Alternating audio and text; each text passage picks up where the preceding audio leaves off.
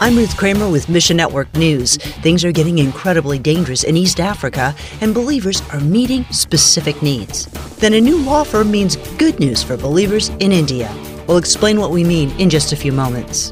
But we'll begin today in East Africa, where needs abound. Now, we can't name this specific country for security reasons, but it's descended into an all-out war with millions on the move. The instability here threatens to destabilize the entire region. Wycliffe Associates' Sam Todd says, Nearly 20 projects have in one way or another been impacted. Between the natural disasters or other tragedies that have happened, virtually every person in it is affected. Chaos began in this country in mid-April and hasn't stopped since. Normal life stops in those instances, and you go into pure survival mode. You have the tension of, are we safe? What do we eat? Where are we going to sleep? Are my kids okay? Where are my siblings or my extended family? Pray for courage and strength as believers care for people in need. Churches often function as makeshift hospitals or care centers in warlike situations. When humanity is at its worst, the church is at its best. They become community sanctuaries where people know they can go to be loved, protected, to be cared for. Pray the Lord will give Wycliffe Associates and its partners wisdom as they decide the future of translation work in this East African country. There's no guarantee that life will be what it was. There's a lot of difficulty and tension in moving forward because there's so many unknowns. People are just in that survival mentality, which is a really difficult place to be. Meanwhile, a new report from India shows rising numbers from the violence in Manipur that sparked early last month. 98 people were killed and over 300 injured. Many tribal Christians in Manipur fled after extremists began targeting them. Some homes are still being sporadically attacked and torched, and more than 37,000 people are now in makeshift relief camps. It's a region that's not necessarily well developed. It's very rural and not tons of infrastructure. And so these relief camps don't have much. Eric with Mission India says they're in touch with local ministry partners. There's a saying that the church is not a building.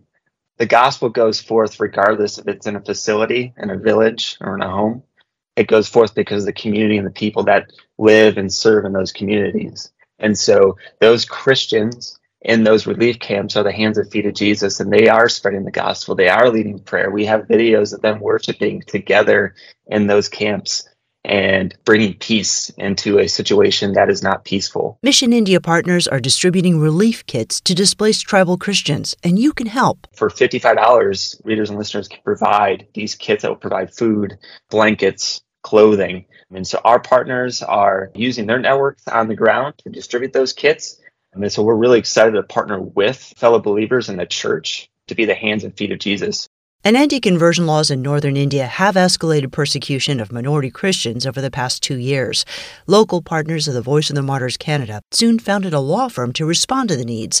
Director Sushil George says their firm helps release Christians from jail, post bail, and be acquitted of charges. The Bible very clearly says, seek justice and defend the oppressed. The laws have made any Christian activity a target. Even so, God is growing the church. The law firm's co-founder, Ramshan Saranu, says, the number of people coming to the Lord during this past 2 to 3 years actually increased. So we have seen more coming to the Lord, receiving Christ and reading the Word for past 2 years. The lawyers recently helped one new believer who was arrested during a private prayer meeting. He came to know Christ in a surprising way. He was going through the YouTube, and his family accepted Christ through the social media platform. Pray for believers to share the gospel with more people through social media. More gospel content should be produced in social media so that the gospel is communicated to the neo-literate community, which is larger in India. Thanks for listening to Mission Network News, a service of One Way Ministries. We're listener-supported by people just like you. So by giving to Mission Network News, you enable us to keep the stories of God's kingdom coming. So join us here on Facebook, Twitter, or Instagram. You can also find us on Alexa, iTunes, or TWR360. Look for links at missionnews.org. I'm Ruth Kramer.